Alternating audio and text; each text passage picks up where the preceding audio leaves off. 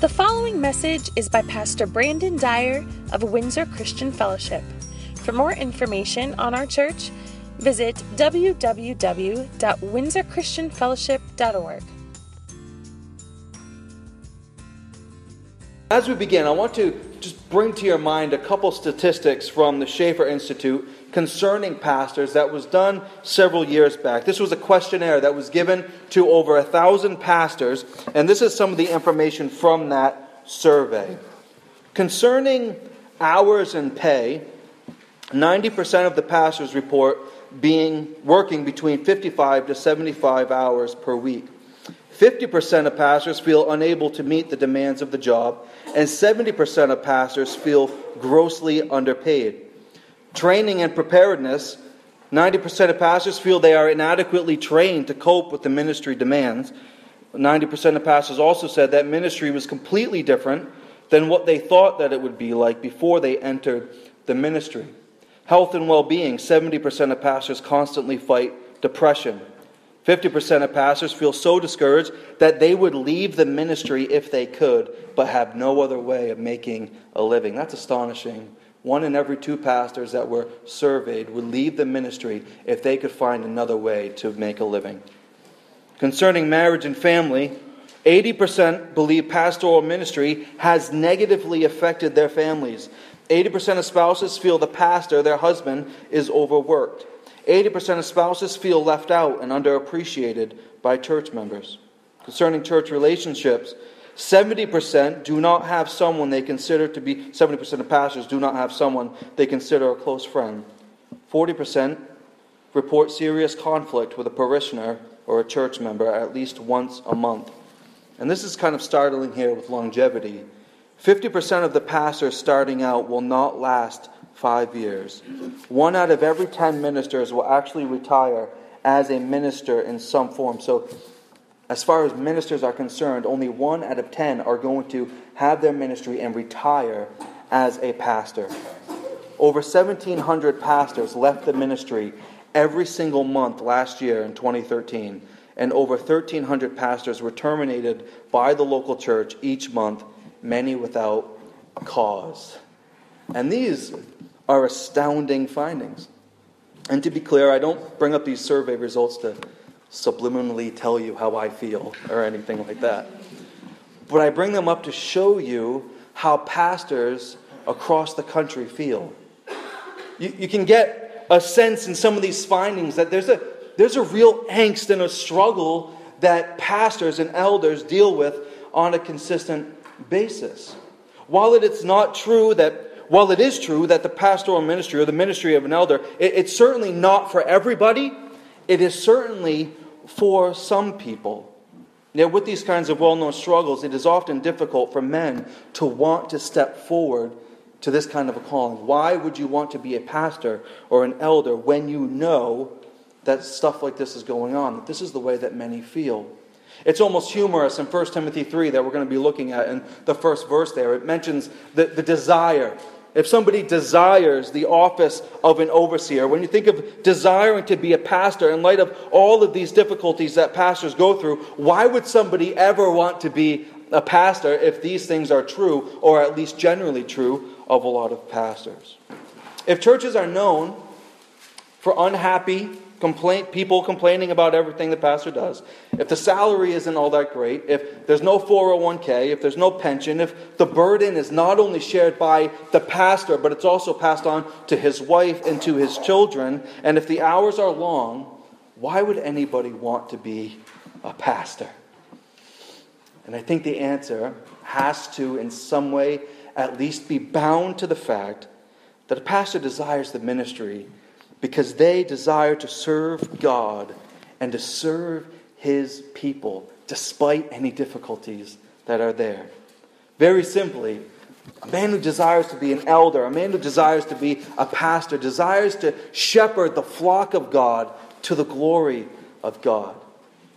And so even in our own congregation, as Lord willing, God raises up men for this task. Let's say that we've found such a man or men. In spite of all the known difficulties of leading a church, you have a man who desires to be a pastor. What should this man look like? That's a really important question to ask, because we are all affected by leadership in some way. We're all affected, whether it's the government or whether it's our job or whether it's a church or whatever. We are all affected by leadership. So when a man steps up, and according to 1 Timothy 3 verse 1, he said, I desire the office of an elder. I desire to be a pastor. What should that man look like? What should his qualifications be? And what should the task be that he sets his hand to? And so we're going to answer these questions with a couple passages this morning. But the first is 1 Timothy 3. Look there with me, and we'll begin reading in verse 1. The saying is trustworthy. If anyone aspires to the office of an overseer, he desires a noble task. And the word for overseer there means an elder or a pastor or so forth. Therefore, an overseer must be above reproach, the husband of one wife, sober-minded, self-controlled, respectable, hospitable, able to teach, not a drunkard, not violent but gentle, not quarrelsome, not a lover of money. He must manage his own household well, with all dignity, keeping his children submissive. For if someone does not know how to manage his own household, how will he care for God's church? He must not be a recent convert, or he may become puffed up with conceit and fall into the condemnation of the devil. Moreover, he must be well thought of by outsiders, so that he may not fall into disgrace, into the snare of the devil.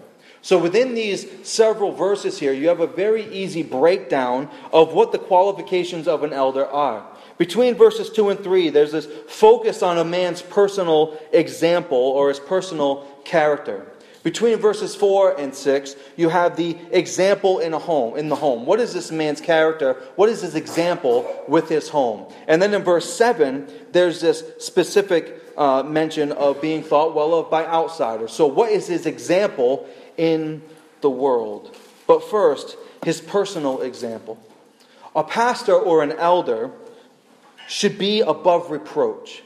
And really, this is an all-encompassing quality that the rest of these qualifications fall under. That a man must be above reproach. A man who desires this noble task of shepherding God's people must be blameless, is another way to say it. And that's quite difficult for all of us, isn't it? Is there anyone who can raise their hand and say, yeah, I'm blameless. You can't pin any sin against me.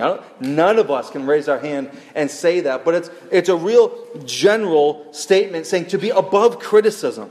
This is somebody who conducts themselves in a blameless way. They're not known for not being above reproach. They're not known for not being blameless. Paul isn't trying to make it so that a pastor or an elder, somebody serving God's flock, has to be perfect, but he is saying that he needs to be above criticism. He needs to be above reproach. And this man of God, this pastor, is to be upright in his character, as you see in the following verses. Look at verse 2 again.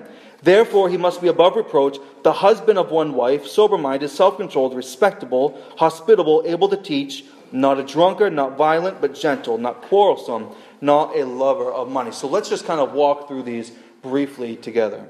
He is to be the husband of one wife. And this can be taken in several different ways. Being a husband of one wife certainly implies that he is not to be a polygamist. And although that might be a little silly to us, that may be something through different parts of the country here even, and different parts of the world, that might be a struggle, and throughout time it certainly has been. But a pastor is to be a one-woman man, as the text is really implying here. So he is to be the husband of one wife, a one-woman man. He is not to be a polygamist. He is not to be the kind of guy that is known for being a player, or being the kind of person who is going off on his wife and so forth. That is not the kind of man who is a husband of one wife. A man who is a husband of one wife, and he is above reproach within that category, is he is a one-woman man. His wife is his crown, and she is worth far more than rubies to him. So the man who would desire the office of an elder must be the husband of one wife. But he's also to be, look there again, sober-minded and self-controlled. So sober-minded. What do you think of when you think of the word sober-minded? What is a sober individual? What is a sober-minded individual? What is a self-controlled individual? This is a man who's not given to the giddiness of the world. Not that he doesn't enjoy life. Not that he doesn't. Not that he's not a happy person. He certainly should be. But he doesn't let the giddiness of the world overtake him. There's a sobriety about him and his character. He's a steady person. He's self-controlled. So he's not up and down. He's not all over the place in terms of his emotion. His heart isn't sitting on his sleeve for everybody to see. He is a self-controlled individual. Doesn't lash out. He doesn't lose himself in certain moments. Which leads us to the next, which says to be respectable. The man of God is to be respectable. You don't want pastors, you don't want elders in your life whom you cannot respect. Respect is really one of those things for all of us that I think is pretty cut and dry, isn't it? You learn pretty quickly when you meet somebody and you start to talk to somebody. You feel out pretty quickly if you actually respect that person or not. But somebody who's being raised up for an elder and being analyzed to see if they should be an elder or a pastor, they should be somebody who is respectable. Next, he's to be hospitable. So his home is open to the needs of the congregation. He houses those who are in need. He shares his meals with other people. He is a hospitable person. This is the kind of heart he has to care for the flock. But then in the end of verse 2, Paul mentions that one of the qualifications for an elder is that he is to be able to teach. And this is different from all of the other qualifications. If you notice, really, as you look through these qualifications, who among us, should not be self-controlled? Shouldn't we all? Shouldn't we all be hospitable? Shouldn't we all be sober-minded and on and on?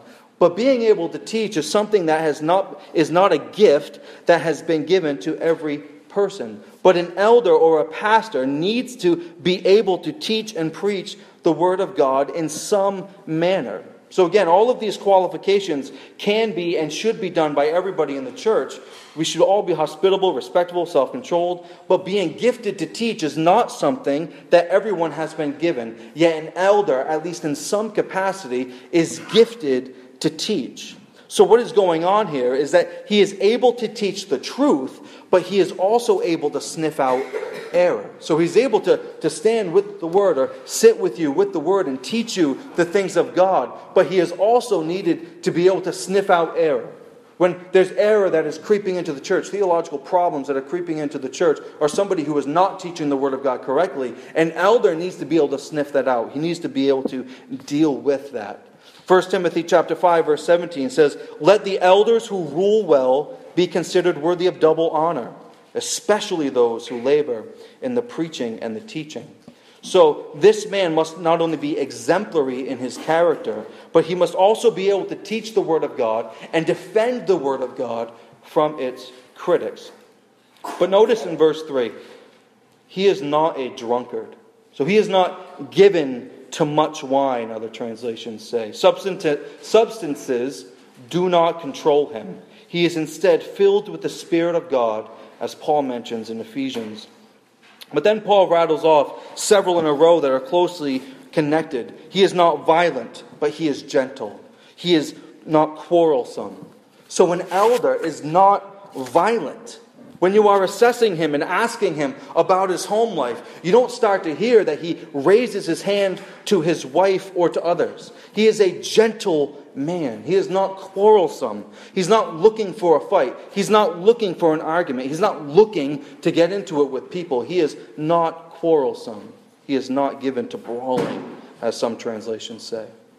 So we see first with the qualifications of an elder that he is to be exemplary in his personal character. But second, he is to be a proven example of leadership within his home. Look at verse 4. He must manage his own household well, with all dignity, keeping his children submissive. For if someone does not know how to manage his own household, how will he care for the church of God? So notice he must, the word must, manage his own household well. The word for manage means to direct or to lead or to rule. He is to lead well in his home. Verse 4 says he is to lead with all dignity in his home. So there's a certain way in which he's supposed to lead. He leads with dignity. And part of displaying his leadership ability is how his children respond to him. It's kind of tough because kids can be pretty fickle, can they not? And so a leader, though, he is exemplary in his home. So as you're assessing him for leadership, does he have unruly children? Or are they submissive to his leadership?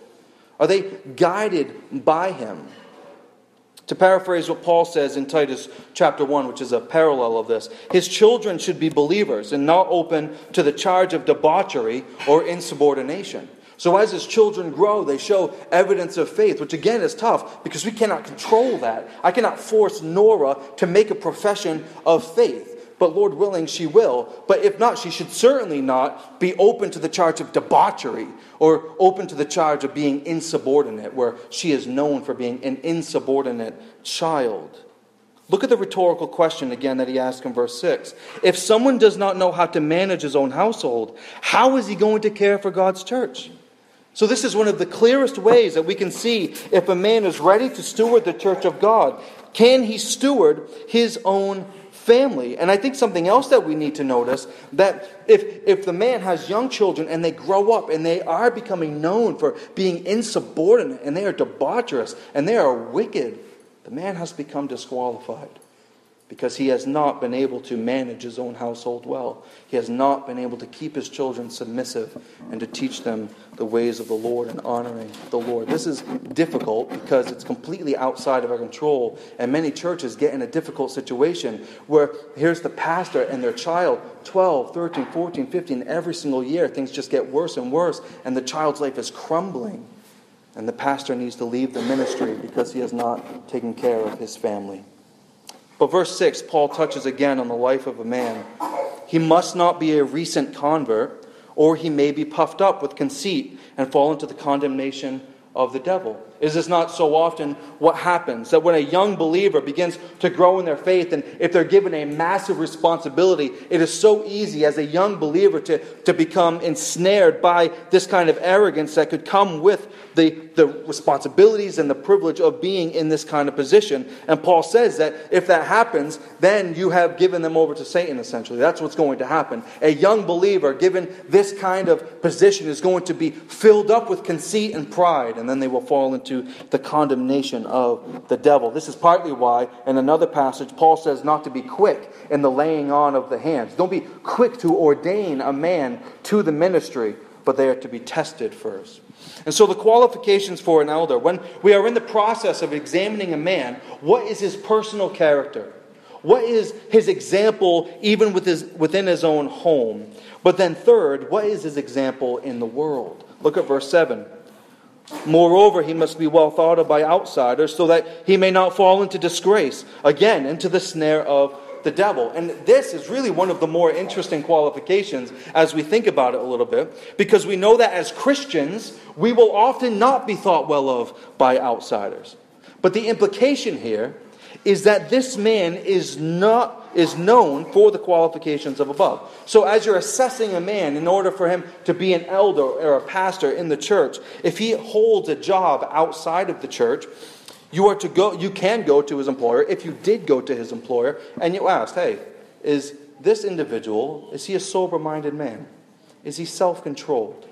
Do you get the sense that he cares about his family? Or when he's in the workplace, does he have a wandering eye? Does he flirt with other women within the office? And on, you can ask all of these questions. And whether the employer likes that individual or not, they can at least readily admit, yes, I don't agree with him in what he thinks about the Bible. I don't agree with him in what he thinks about God. But he is a self-controlled man. He is a hard worker. He does love his wife, and on and on. And so this is a very important qualification for an elder.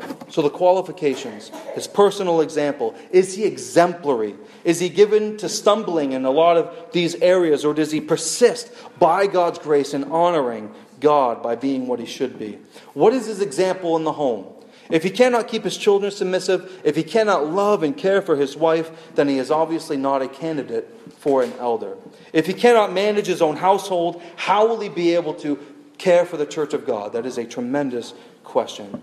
And what's his example like in the world? If you're out and about and you're part of one of the boards in the town, or you're at the store or whatever, you're at the school, and you mention this man's name, does an unbeliever consider that person to be a man of character or not? But now turn over to 1 Peter with me. 1 Peter chapter 5. So I want to continue answering the question. So we've looked at the qualifications of an elder, but now we need to look at the tasks for which a man needs to be qualified. And as we're turning there, let me insert that a man can be qualified and then several years down the road become unqualified. We call this disqualification from the ministry. If a man cheats on his wife, he has violated the qualification to be a one-woman man.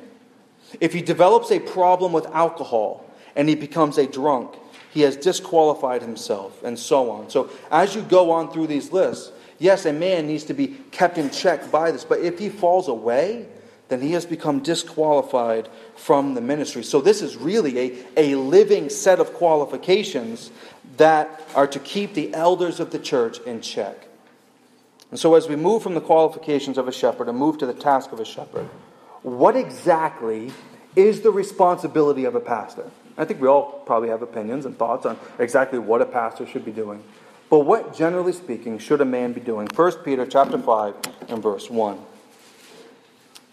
So I exhort the elders among you, as a fellow elder and a witness of the sufferings of Christ, as well as a partaker of the glory that is going to be revealed. Here it is.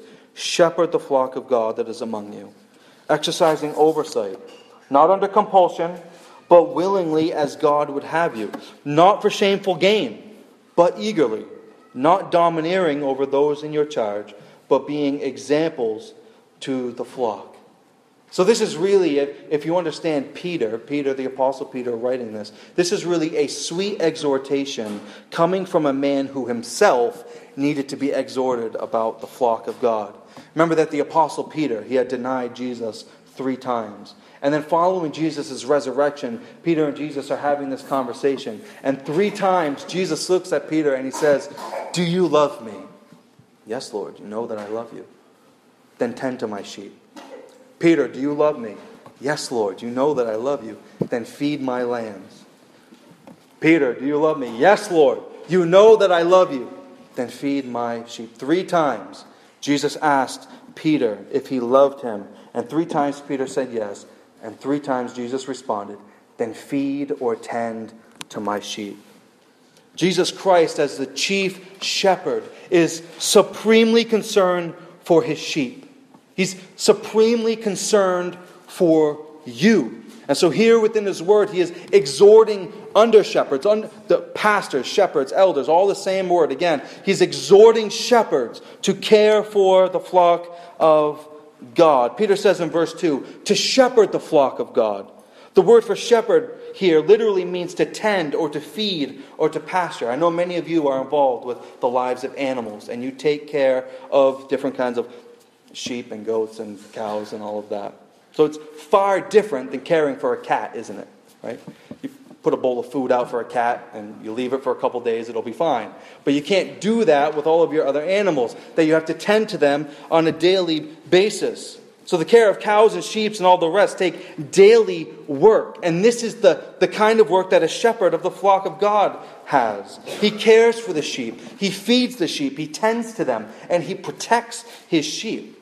Remember that King David, right? Before killing Goliath, he talks about how he protected the flock that he was given to take care of. And he had killed a lion. And he had killed a bear. And pastors and shepherds are to protect the flock of God as well. This is one of really the great tasks of a shepherd, the defense of the sheep.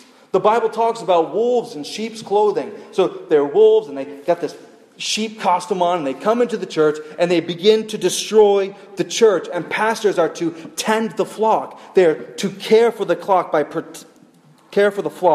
protecting it. Yet the other significant part of tending a flock is to feed the sheep. The shepherds of God's church are to have the capacity, again, to share the word of God with the sheep. To feed the sheep. The sheep who are in need of milk, he should be able to kneel down and feed them the milk of the word. The sheep that are in need of stronger food, they are to be able to hand the food to the sheep in order to eat. This is a huge portion of the pastoral ministry, to protect and to feed the flock. But I want to point out and make clear that the shepherd is not the owner of the flock. He is a steward. Verse 2 says that the flock is God's. And before God, the shepherd is responsible for the sheep that have been entrusted to him. So Windsor Christian Fellowship is not Brandon's church. Windsor Christian Fellowship is God's church. And it's imperative that as your pastor, that is on my mind, that as God raises more and more men up to lead the church, that it doesn't become this like, you are mine and I'm good. No, this is God's church. And keeping that in mind is so important because we need to realize that we are simply stewards of the church. The church belongs to God and God alone. Why? Because God bought the church. Therefore, God owns the church. Imagine if my vehicle broke down. You were kind and you decided that you would allow me to borrow your vehicle for a month, for a certain amount of time. And you overheard me talking about the vehicle with some other people. And every time I referred to your vehicle, I referred to it as though it was mine. You'd probably be a bit confused because the understanding was that I was just going to steward it. I was just going to use it until I got another vehicle. And so it would be strange for you to hear somebody else talk about your car that you bought as though it was theirs. Because the car is yours. You purchased it. It belongs to you. And it's the same with the church. The church of Jesus Christ does not belong to anybody but God alone. And again, it's because He bought it. Acts chapter 20 and verse 28. Be on guard for yourselves and for all the flock, among whom the Holy Spirit has appointed you overseers, to shepherd the church of God, which He purchased with His own blood. So the church belongs to Christ and Him alone. And we must always shepherd in a way that reflects that. We must always shepherd and guide and lead in a way that acknowledges that Jesus Himself is the one who owns this flock. Peter says in verse 2, as he continues talking about the way an elder should be, or what he should do, his task, he says that he's to exercise oversight over the flock. But notice in verse 3, the shepherd is not to lord over the sheep. The shepherd of God's flock, they're not to be domineering. The word here means to overpower or to subdue. A pastor is not to lord over his people. Instead, what does Peter say? He's to be an example to them. The ministry of the shepherds of the church is not to be a ministry that is under compulsion and that is shoving things down people's throat and to overpower them and to force them in some sort of submission. He's to exercise oversight and he's to guide and to lead and to tend. One person said that pastors are to serve like one person said that pastors are not to serve like drafted soldiers, they're to serve like volunteers. And so a service of oversight to the congregation is not out of obligation or out of this weird duty. It is out of a willingness of heart. It is a willing service. Shepherding and overseeing, they are closely related. Imagine a shepherd standing over a hillside looking at his flock. He's looking at all of them. He's scanning all of them. He's making sure that none of the flock have been hurt. He's making sure that none of them have been lost. He makes sure that the sick ones are being cared for. He makes sure that the hungry ones are being fed. He is overseeing the flock. He is caring for those in his charge. And yet the example for this ministry of the pastor or an elder in a church is none other than the chief shepherd himself. Look in verse 4. And when the chief shepherd appears, you will receive the unfading crown of glory. So the example of our shepherd. How encouraging it is to know that the chief shepherd, Jesus, is constantly looking out over you. He is constantly overseeing his flock. He will one day appear to retrieve his sheep, but for now he is in heaven, hearing the prayers of the sheep. He is ruling the sheep. He is caring for his sheep. Jesus is the only perfect shepherd. He's the only one who always and consistently and perfectly is qualified to shepherd the church. The heart of Christ is the heart of a pastor. We think of even the beautiful images of the Lord as shepherd within the Old Testament. Psalm 23, beloved psalm. The Lord is my shepherd. I shall not want. He makes me to lie down in green pastures. He does all of these things. He leads me beside still waters. He restores my soul. He leads me in the path of righteousness for his name's sake. Even though I walk through the valley of the shadow of death, I fear no evil, for you are with me. Your rod and your staff, they comfort me. You prepare a table before me in the presence of my enemies. You anoint my head with oil. My cup overflows. Surely goodness and mercy will follow me all the days of my life, and I will dwell in the house of the Lord forever. All of those ways in which Jesus personally cares for his sheep. Jesus Christ is the chief pastor of the sheep, and he is the greatest example elders and pastors have to look to in order to learn how to care for the sheep.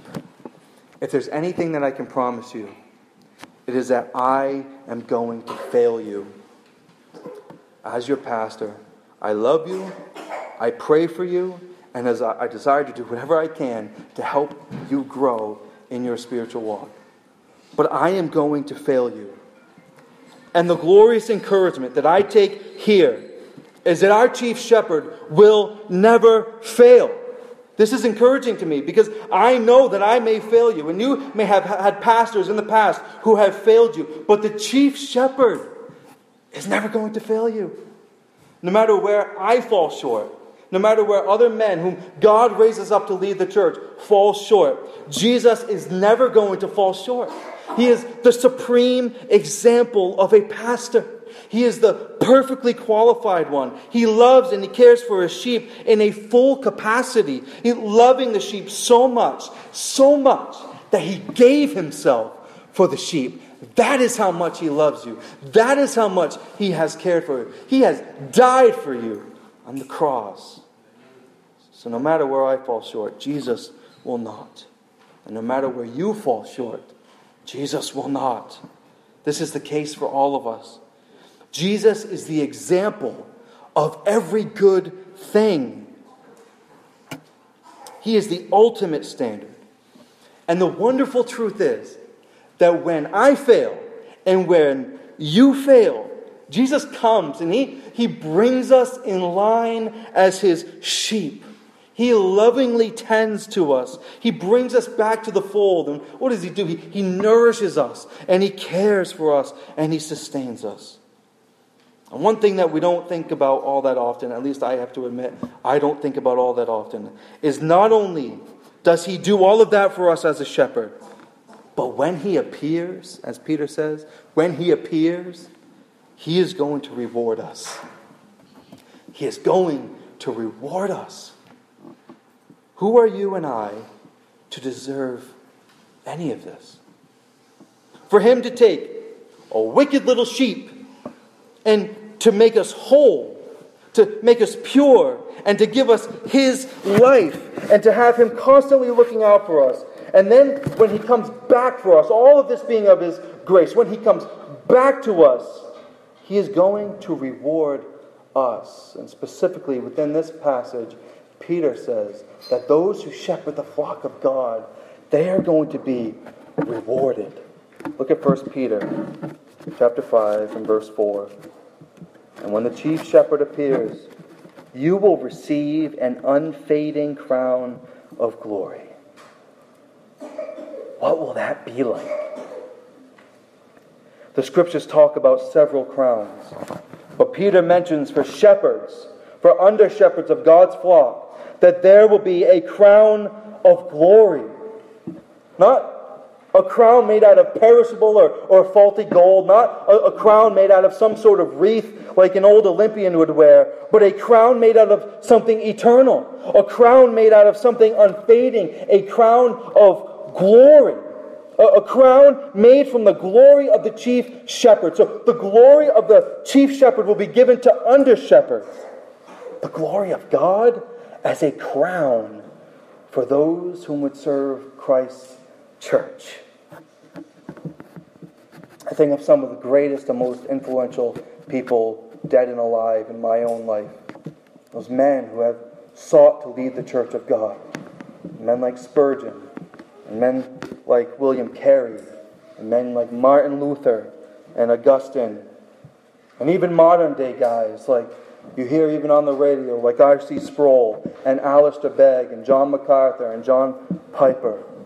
Surely those guys are going to have a crown that beams bright. And so is a man, a well-known pastor. Of course, the Lord is going to bless you immensely but for even the pastors who lovingly shepherd the flock, men whom the world will never know, men whom 200 years ago who were leading the church in Maine and guiding and directing and pouring themselves into the hearts and lives of people who lived here, God is going to give them a crown of glory. The crown of the glory of Christ will shine just as brightly on their glorified brows throughout all eternity. A gracious gift from a gracious shepherd. Our chief shepherd knows the weariness of ministry more than anybody, and he rewards those who would follow him with a crown of glory. Brothers, might God be calling you into this kind of ministry. Men who desire the ministry and are qualified for the ministry and are capable of undertaking the tasks of the ministry should consider the ministry. Maybe not in a full-time way. Maybe God hasn't called you to pastor and preach and be the regular speaking pastor or leader of a church in a senior pastor kind of a role. But maybe as an elder, co-leading the church together with other men who love the church and pray for her and protect her and feed her. My hope is that God in the coming years and decades is going to use this church to spread and to send men and women all over the globe who are going to love the Church of Christ. Sending men who are going to be pastors and church planners all over this area and missionaries all throughout the world. What a legacy that would be. What a church that would be that is sending those into the ministry. But my hope is that even beyond our church, we can be that kind of church. But even with our own church, that we are raising up more and more people who will give themselves to caring for the church. The church throughout our country is in desperate need of qualified people who will eagerly take up the task of shepherding and caring for the people of God. Men who are willing to give up themselves, not under compulsion, but willingly. Men who will pour themselves out on behalf of people in prayer. Men who will teach and preach the Word of God to the congregation. And men who will follow the example of the chief shepherd and lovingly give of themselves on behalf of those who matter, the church of God that he purchased with his own blood. Father, do this kind of work in our midst. We pray that you'll raise up men who will lovingly lead your congregation. Pray for her. Love her in both physical and spiritual ways, serving the needs of the people. You looked out and looked at your own people of Israel and considered them as though they were sheep without a shepherd. And Lord, we need more shepherds. I pray that you'll do this work. Grow pastors' hearts in the heart of our men. Pray this in Christ's name. Amen. Thank you for listening to this message by Brandon Dyer, pastor of Windsor Christian Fellowship in Windsor, Maine. Feel free to make copies of this message to give to others, but please do not charge them or alter the content in any way without permission.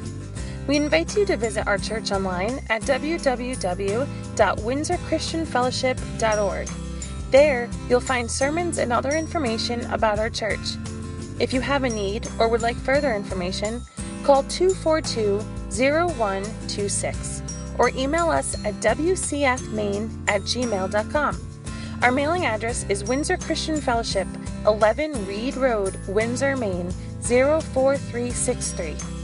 Windsor Christian Fellowship exists to glorify God by making disciples of Jesus Christ through the evangelization of unbelievers and the edification of believers, so that all might be glad in God.